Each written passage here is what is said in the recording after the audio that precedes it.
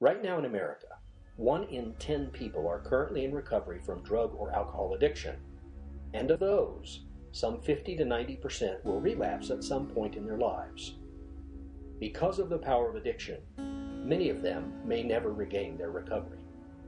Hi, I'm Ron Chapman. I'm an alcoholic with nearly 3 decades of sustained sobriety. If there's one thing I know about substance abuse recovery, it's that recovery is always a work in progress. Progressive recovery is a commitment to continuously moving forward every day to strengthen one's recovery. Recovery isn't just about learning how to not use. It's about the willingness to tackle the underlying issues that trigger using in the first place. Welcome to Progressive Recovery. People sharing stories from their daily fight for sobriety.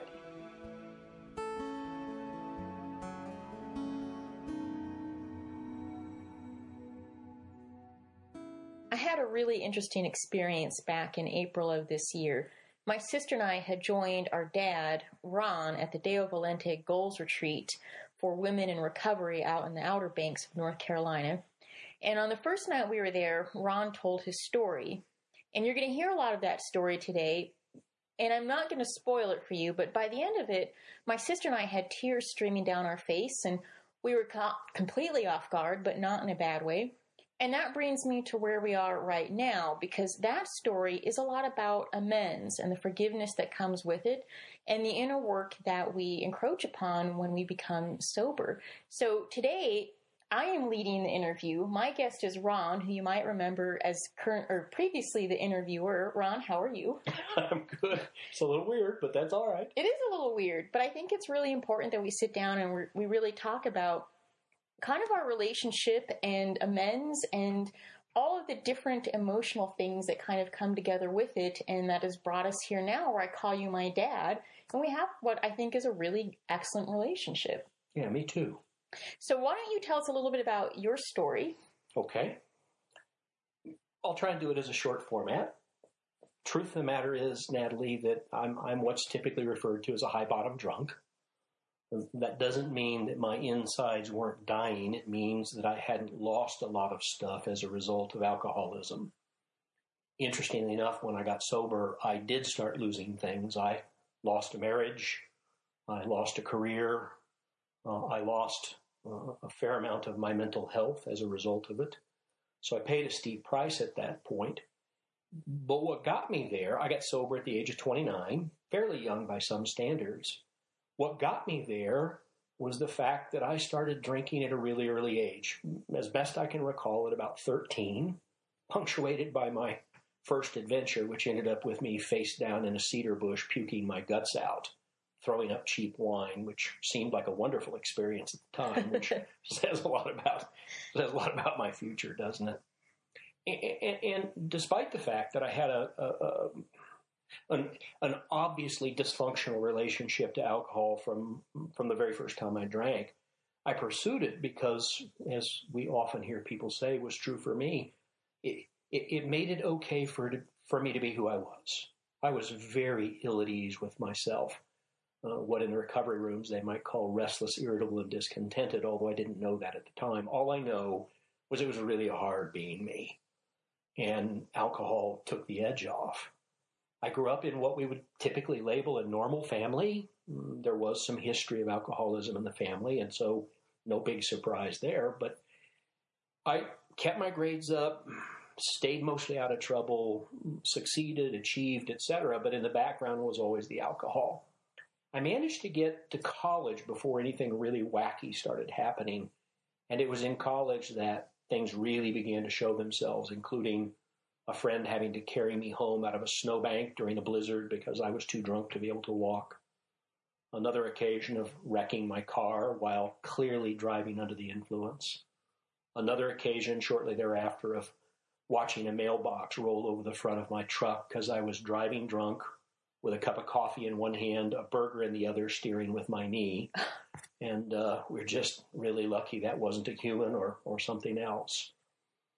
So a number of those, got a good job coming out of college despite the alcoholism, cleaned it up for a little while. Very quickly after I was in employment with private sector employer, the alcoholism came back. It was then that I began to suffer the most humiliating part, which is loss of control of my bodily functions while drinking, which sounds very highfalutin for a guy who peed in all kinds of places in ways that were really quite shaming at the time. That continued for a while. I got married. Boy, I could probably do a whole interview on my first wife just because there were so many curious things going on there. But the long and short was that the alcoholism blew that marriage up. And she left me at the age of 29, which was what drove me into sobriety, because I was devastated that my life was falling apart despite all my hard work, good education, lots of smarts. And honestly, Natalie, I was quite surprised to find out I was alcoholic. I did not see it coming despite the evidence on the outside. Well, I think as a society, we tend to view an alcoholic as somebody who lives in a gutter. You can tell who they are. You know, on The Simpsons, it's Barney who is always, incapacitated. So we've actually talked to a lot of very high-functioning alcoholics who've had that same surprising realization. Yeah, and there are plenty of people who really do hit the skids, no question about it. That just didn't happen to be my story. And, they had to tell me early on, Natalie, that I needed to not compare my story, because I'd hear that. I mean, to hear somebody tell the story of, killing someone when they were just 17 years old and in the prison and, hard drugs. And I would always say to myself, well, I'm not that bad. But that kind of is a nice denial mechanism, so I didn't have to deal with the reality that when I finally wrestled with it, it was really apparent where my train was headed, and they call that the alcoholic doom curve. It was just really hard to see. We're going to fast forward about 6 years, because 6 years into your sobriety is when you met my mother, Yeah. which is why I now call you Dad. And the reason that's so important is because I think there's this perception that amends making is only for the things that you did when you were drunk. But in this case, we're talking about amends that came long after you stopped drinking and to people that you met well after you achieved sobriety. Yeah, and to be really honest, I immediately felt the feelings in my body about that, because this is probably the most painful part of my recovery story. So I was 5 years sober when I met your mom. And just for the record, still love your mom to this day. We talk about that all the time. Just can't be married to her. That's probably another story. And she came with 2 kids, you and your sister Brianne, 10 and 8 at the time. And I was, let's just say I was ill prepared for parenting. I was just, which was a surprise to me. I was a capable guy, good career, good education, sober 5 years, and thinking, man, I got this together. But my goodness, I was ill prepared. And I was so busy trying to impress your mom in so many ways that I think I totally overlooked how this was going to play out. I just assumed I'd be able to be a parent. And the way the story goes from there is, so here I am, I'm 5 years sober, and I'm doing all the recovery work that's common for people in recovery, and I'm doing some therapeutic work. And in fact, your mom and I were smart enough, we got a family therapist to work with us because we knew it was a blended family and we'd have some challenges. And about 18 months, as best I recall, into that marriage, I started emotionally abusing you and your sister. Oftentimes, I've had people try and talk me away from that phrase. I think that in part is because we've so normalized the fact that parents, especially parents in recovery, do some pretty problematic things. But it's the honest truth. And what was going on there was I felt so inept. I was so conflicted about my relationship to you and your sister relative to my relationship with your mom. No matter how hard I tried, I seemed to screw things up and had no tolerance for my screw-ups. And in short, I think the way I would define that emotional abuse is I was way too hard on you and your sister. Give us some examples, because you use the phrase emotional abuse a lot. I see you use it, or I hear you use it quite a bit in seminars, public speaking engagements, but you rarely provide an example, and frequently that's what people want to know. They want to know the dirt. They want the dirt. Yeah, so this is actually a kind of a hard one to actually pin down, but here's how I characterize it. I spent some time thinking about this. The one is, and probably the most important one, was I was just unable to accept you and your sister as you were. I put a lot of effort into trying to make you be different. Now, in as much as I was telling you all I loved you, love doesn't include conditionality. And yet that's exactly what I was doing. I was putting conditions on my love and my support. And so I put a lot of conditions on you. I had a lot of expectations I foisted upon you. The parts where I think it really gets problematic is when I really begin to translate how hard I was on you, is I punished you and your sister. I punished you vigorously under the guise of good parenting. I came down way too hard on you all. You all would make a mistake. And I don't know if it qualified as brutal, only you can speak to that. But boy, it was unfair. It was harsh. It was punitive. I don't know I ever crossed the line into mean-spiritedness. But this was not the challenge here is that, our culture thinks this is normal. I whacked my kid because I was trying to show him I loved him and keep him out of trouble. It's like it's abuse. Telling your kid their deficiencies because you're uncomfortable with them is emotionally abusive. We're supposed to love our kids. And I've been told I have this unrealistic standard. Well, all parents do this. Well, that doesn't make it right. I'm supposed to be the adult there, mistreating you, punishing you unduly, coming down too hard on you, being hypercritical of you, doing things to spite you when I get resentful, even though I'm supposed to be the adult in the room. And we laugh at times about how I would conveniently every Saturday morning vacuum outside your room way too early in the morning because I resented that you were still in bed and I was up and working. And so this was at 7 a.m. This wasn't 10. I know. And it's just, as much as I'm empathetic to all the parents who feel like this is just normal stuff, let's be honest. This is not nurturance. And so if the standard we apply to parenting or love is to be nurturing, I was the antithesis of nurturing.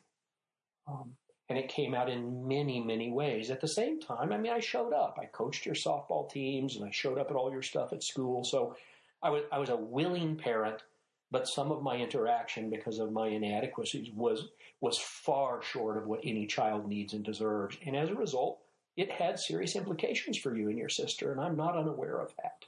It's really interesting how different perspectives are because my sister and I would always regard you as, oh yeah, Ron's a hard ass, Ron's really strict.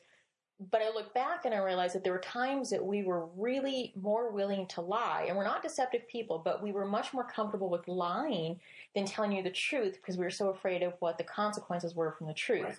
And while you were never physically abusive, you could sure tell a mean lecture in the doorway of our bedrooms where we had no escape route. Yeah, and that's just not right. It just isn't right. And I, like every other parent there's ever been, we hide behind the I love you, I'm responsible for you mantra. When in fact what we're doing is we're just perpetuating on you all what perhaps was perpetuated on us and has become culturally normalized. Pia Mellody, who does a bunch of work in relationship addiction, said that children know in their bodies when they're being nurtured, and they know in their bodies when they're not being nurtured. And the absence of nurturance is the greatest predictor of future life challenges. That's hard information if you intend to be a parent. But one of the reasons I always talk about this is because I know that there are people in recovery who are doing things that are causing bad outcomes for their kids, their loved ones. And we need to talk about it. We need to stop hiding behind a convenient explanation that it's because we love you, when in fact it is the antithesis of love. Which has been really, I think, one of the themes of our relationship once you divorced my mother. And this is one of the things I tell my friends because, divorce, oh, that's terrible, that's bad, what a failure. Except for the minute you and my mom split up, our relationship changed overnight.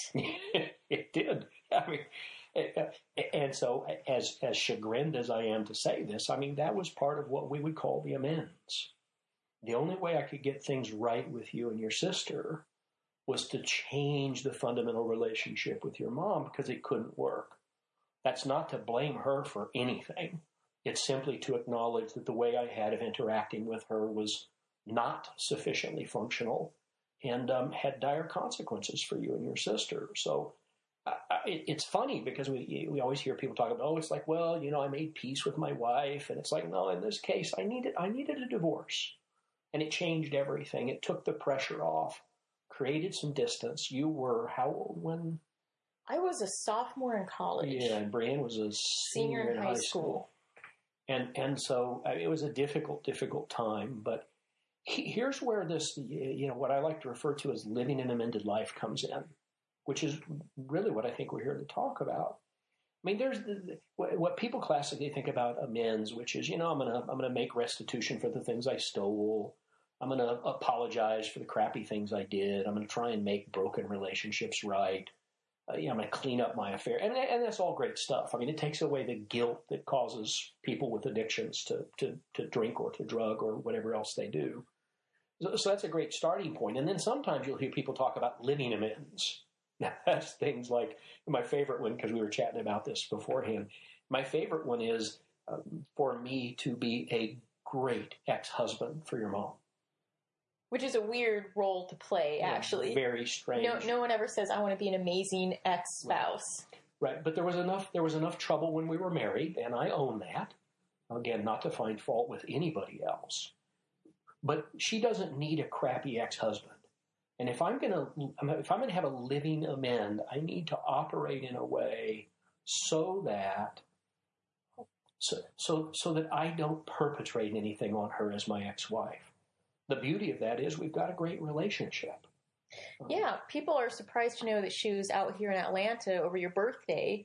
And the four of us with my husband went out to dinner and had just a lovely time. It was, and we did some heartfelt reminiscing. I have tears in my eyes because that was in some ways. I still have a photo around here somewhere of a very early in our marriage where you and Brianne are pretty young, and it's an idyllic memory. So there's so much sweetness there that has been able to be held in place because it hasn't turned out badly as so many divorces do. So that's a living amend. I mean, maybe a more practical example of a living amend is I stole a lot of money when I was young, and I have no idea how to make restitution for people I stole from. It's just a consequence of having to get money for alcohol and other things and dishonesty. And so a living amend that I have is I tip generously everywhere I go.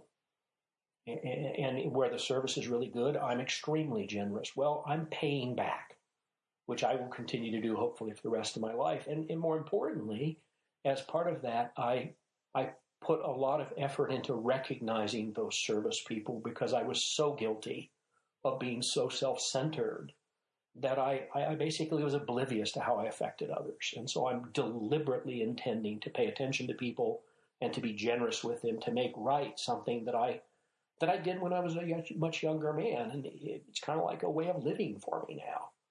It's interesting that you say that because often people look at the 12 steps like, oh, I'm done with the steps, now what?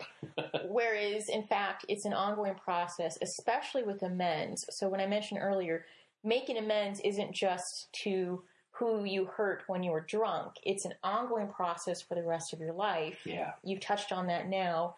Tell me a little bit more about how you work the amends portion of the 12 steps now. Well, today, in what I call progressive recovery, which is why we're here, I actually refer to it now as living an amended life, which means for me to be different than how I was, not just behaviorally, but because all of the stuff on our outsides is a mirror of our insides, to clean up the insides through the step work, through the therapeutic work that I have needed. And for the record, at last count, I've got 14 years of therapy under my belt, in addition to 30 years not drinking. So I've required a lot of intervention.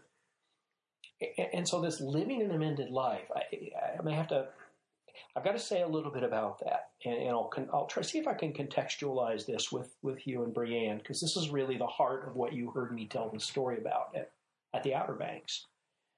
The number one, and this is probably strong medicine for all of us, especially for me, though, what I realized as I have continued to do this recovery work is that I'm unable to accept people the way they are. And I have feelings about that because I'm painfully aware with you and Brianne that a big part of our conflict, my lack of nurturance, was that I was fundamentally unable to accept you the way you are. We tell funny stories about how you came from the factory without a math download. And I was just insistent that I was going to teach you math. And it was not helpful. I mean, at worst, it was abusive. It was absolutely not helpful. I didn't know that at the time. I guess I should say this. Someone's going to say this. It was the best. I did the best I could. That's true. But that does not mean it's sufficient for children. Doing the best you can is noble. If it misses the mark, we need to be honest that it misses the mark, which is a high standard. But in order to accept you the way you are, I have got to deal with my own fears and my own inadequacies because I project them. So let me be really practical. All right. So you're unable to take care of your chores when you're 15 years old. Well, I'd love to tell you that I disciplined you because I cared about you. The truth of the matter is I disciplined you because it was a painful thing I would have to deal with if you didn't. And at worst, I would force you to do things like the way you and your sister say at one point, I made you all cut some grass with scissors. I think that's a slight exaggeration. It's actually not. We had a huge yard with a lot of grass and a lot of fruit trees. But we owned a push mower, like the old 1950s rotating blade, and a pair of trimming shears instead of a weed whacker. So I was out there every Saturday when I was like in the 8th grade using the push mower and then trimming by hand around all those fruit trees with hand clippers instead of a weed whacker. It'd take me all day. Well, and we'll put this in context because it's important. I mean, sure, that develops some discipline and so forth in you. But the fact that I was doing it to punish you so I wouldn't be inconvenienced isn't justifiable under any circumstance. It just isn't. It's not fair to do that to any child, anytime. Which, again, high standard, but, if you say you love your kids, if you say you love others, punishing them for being who they are just doesn't meet any standard I can think of. So there's this need to accept people exactly as they are, because they really are being the very best they know how to be, which I know flies in the face of conventional wisdom, but I'll put it this way, and I'll use everybody in this. There are very few people who roll out of bed on this particular morning with a plan for creating devastation in the world. 7 billion people, close to 7 billion people woke up today with a plan to do the best they could. And they fall short, and we screw up, and we make mistakes, and we hurt people, and we do awful things. But it's not because we intend to do badly. So that means that accepting you on the terms of who you are just means I'm acknowledging you're doing the very best you know how.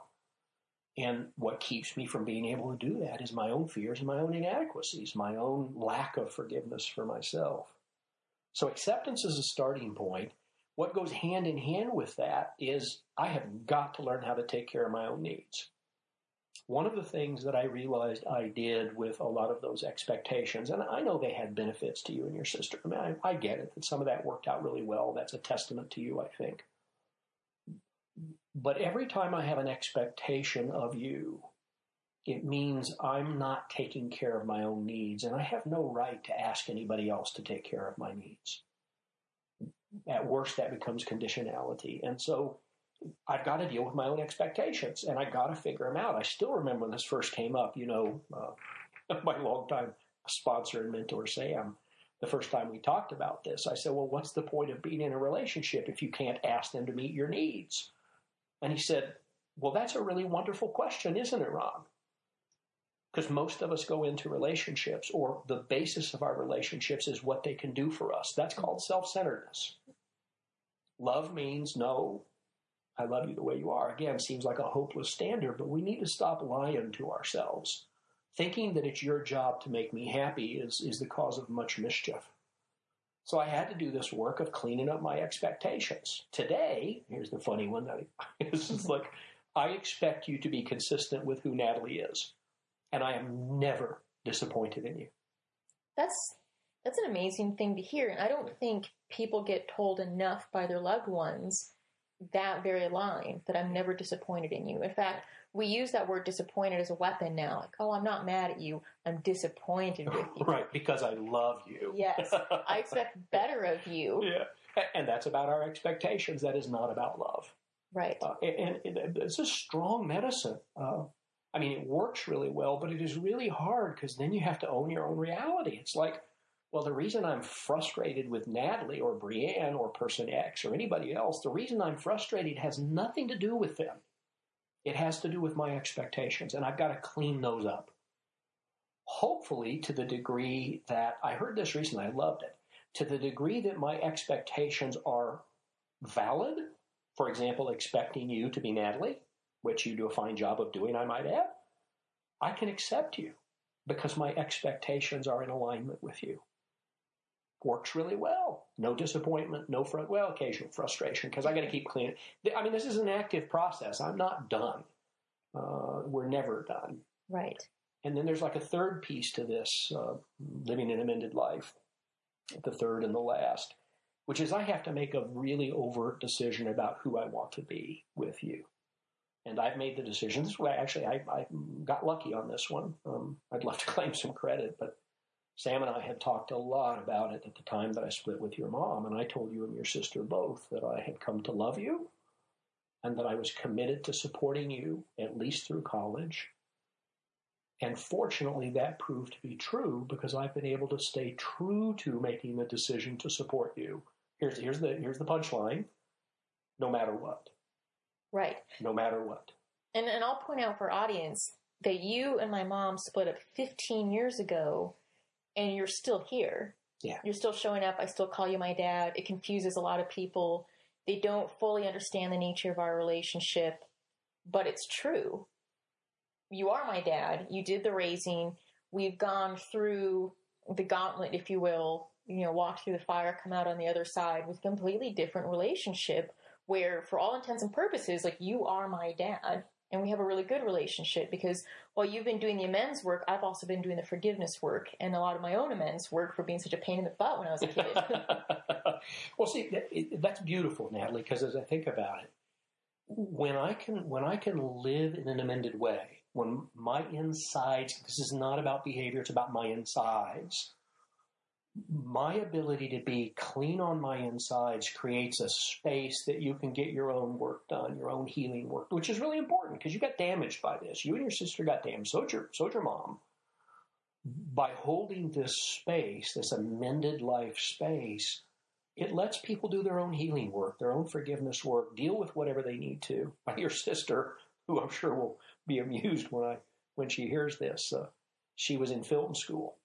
And I still remember the day when we were mixed up in something. I was still trying to learn how to live in an amended way. And your sister looks at me and she says, you need to know that I have a life plot. Yeah? What's up with that, B? There's not a role for you in that plot I'm playing out right now. And I have to admit, I had to deal with my disappointment at that moment because I thought there was a place and there is in some other ways, but she hit me with the take-home. The take-home was, every time you insert yourself into my plot, the plot goes awry. It's really the truth, right? When we stick ourselves into other people's lives in inappropriate ways, we screw up their path. And then we have to clean up all this stuff. So living an amended life is this way of staying out of. Al-Anon has this great phrase that they use, which makes great sense. Al-Anon says we have to remember, regardless of what's going on with our loved one, we didn't cause it. We cannot cure it. But if we are not mindful of our own insides, our own behavior, we will contribute to it in a negative way. And the hardest thing in the world for most people in recovery, as I have observed it, including myself, is to own my own reality. That I can't blame Natalie for a bad outcome. Natalie may have contributed to it. The bad outcome is about my reaction to it, not the facts. And I got to own that because I'm the one who's creating it. This amended living standard, this living an amended life, is a way of being in the world that allows my conduct to be extremely effective. That's the huge payoff.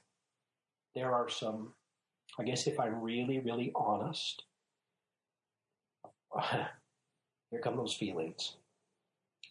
One of the things I have struggled with my entire sobriety is feeling like I have lived up to whatever it is my potential might be. And Sam and I have talked about it a lot of times. And what I will usually say is there's a whole lot of things that seem like they've been useful to others, and maybe they have. I don't know. I really don't know. But here's the feelings. The one place I feel like I hit the mark is with you and Brianne. Is that I managed to be something, these steps cleaned me up enough inside that I've been able to be the man that I had the potential to be in relationship to you and her. And that's magical. It's just magical. Far beyond anything I thought was possible for me. And sometimes you and she will say things where I say to myself, my goodness, what a fucking miracle. Just unbelievable. And then the neat part happens, which is that this amended way of living goes beyond this relationship and other people experience, because I walk the world without foisting myself upon people. I can accept them the way they are. I don't have expectations of them. I can own my own reality. And in addition to that, I can decide how I want to play with regard to them. And so I get feedback in the world that I play in where people say I'm the most non-judgmental person they've ever met. And this is when we're doing difficult work, both professionally and in the recovering community. And you just go, my God, that is remarkable. What an incredible outcome for someone who statistics would say should have ended up dead in a gutter drunk. Yeah. Just an amazing outcome.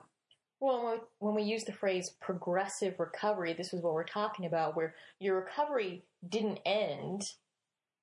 You know, you met my mom several years after achieving sobriety, and here we are 25 years later, you're still in recovery. And to some extent, even though I've never had a physical addiction, I'm in recovery too, because I see what these steps have done for you, and in my part, working on the forgiveness piece, and it's created a really wonderful relationship that I would not have known otherwise.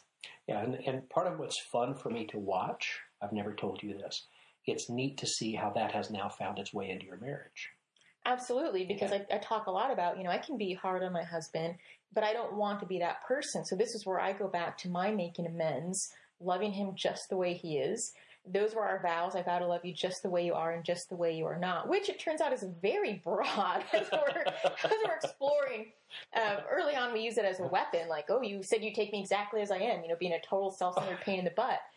And now we're kind of working through that, but this work has prepared me for my marriage and for relationships with colleagues and students and friends. And it means you get to have a more meaningful relationship, which is extremely rewarding. I had two really important indicators for me that this living an amended life was working. One was when you called and asked me to perform the wedding ceremony, which I'd love to say I'm a minister, but the truth of the matter is I have an online certificate that says I can do these. Anybody can do it. But I mean, how cool is that? That let me just put it in real simple terms. That so I emotionally abused you more than what was fair, certainly, if any could be. And yet here it was many years later that I'm, as I think your words were, that I'm absolutely the right person to perform the ceremony. And it's like, wow, how is that? And wow. And then Brianne called me just about the same time and said, thank you for being a very safe parent today. Mm-hmm. I thought, my goodness, this is like a remarkable outcome. And I'm not done, right? Because it's like both with you and your sister, and I mean, the world, I bump into people, they frustrate me, they exasperate me. It's like, okay, one more time, I've got more growth to do here. Ultimately leading up to what I think is the highest standard of all. I was sitting with a group of people in a recovering community one day, and somebody said, the standard I hold myself today is whether or not I'm acting as a loving human being everywhere. And I thought, wow, can I claim that? And the honest answer is no. But if love is in fact what we aspire to, if that's one of those things, including being sober, then there's more work to be done, because I still get in my own way and I still have human realities. And I guess I should say this, some who are listening are thinking, my goodness, this is far more than I want from my recovery. It's like, great. I mean, if you can just not drink and kill people driving your car, I mean, that's a great outcome. I mean, I'm not setting in judgment of anyone and where they are in their respective recoveries, but there is so much more that opens up what I call the launching pad, which I know you've heard me talk about, where there's so much possibility. if we continue on this progressive path of cleaning up our insides, as far as Nathan said in the last session we did, clearing the channel, right? Clearing the channel so that this bounty of joy and well-beingness can pour through us. Call it grace for those of you who have a religious orientation. And to the degree that I can clean myself up so that that stuff can make it through me, magical things happen. And I guess I should bring it back to really practical stuff. Because if it's possible to stay in an amended life, I won't ever have to think about drinking again, ever. And that's the payoff. The big payoff is I don't ever have to go back to that if I can keep these insides clean and keep living in a progressively recovered fashion. Right. Which goes back to, the addiction is not about, I just don't have any willpower. It's about I'm using it as a cure-all for all this other really challenging emotional work, because who wants to face the fact that they could be the problem? Yeah, honest answer, not any one of us, apparently. No, we really want... Sam says, Sam, sponsor, mentor, longtime friend, he says, happiness is knowing who to blame, because then we're off the hook. It's like, except there's no solution there, because bring it back to ground zero here, because you were never to blame. My reaction to you was to blame, and that needed cleaning up. So too with your sister and countless others. So going back to the goals retreat back in the spring, Brianne was with me. We had no idea that Ron was going to tell the story. We're in a room with at least 100 other women, all of whom are in recovery or in Al-Anon. And he tells a story about his marriage to our mother, being an emotionally abusive father, and how he's been making amends. And neither of us had ever heard it before, and neither of us were prepared for it. But since then, and it's only been a few months, since then, even that act of making amends publicly with us has had a huge bearing on our relationship with you. And we've done a lot of really important work since then from that one event. And the rest of the weekend, we kept getting approached by people who just could not believe that that could happen, that we could have that kind of relationship with you, that you could have that kind of relationship with our mother, that something beautiful could come out of divorce. It just seems so like, is he telling the truth? Did that really happen? I'm like, well, yeah, we're here now, aren't we? Yeah. So, that birthday that you alluded to just a few weeks ago when your mom was here in Atlanta, and there was a moment when I was sitting at the table, and you and your husband were on one side, and she and I were sitting on the other side, and there was a moment where all I could feel was joy. That was it. We're just sitting there, we're just talking, we're having the time of our life. I'm sitting amongst people I've somehow or another figured out how to love, and he goes, well, there's like no downside. And yet it's entirely surprising because we don't often enough have that experience, do we? No, not at all. Yeah. Thank you so much, Ron.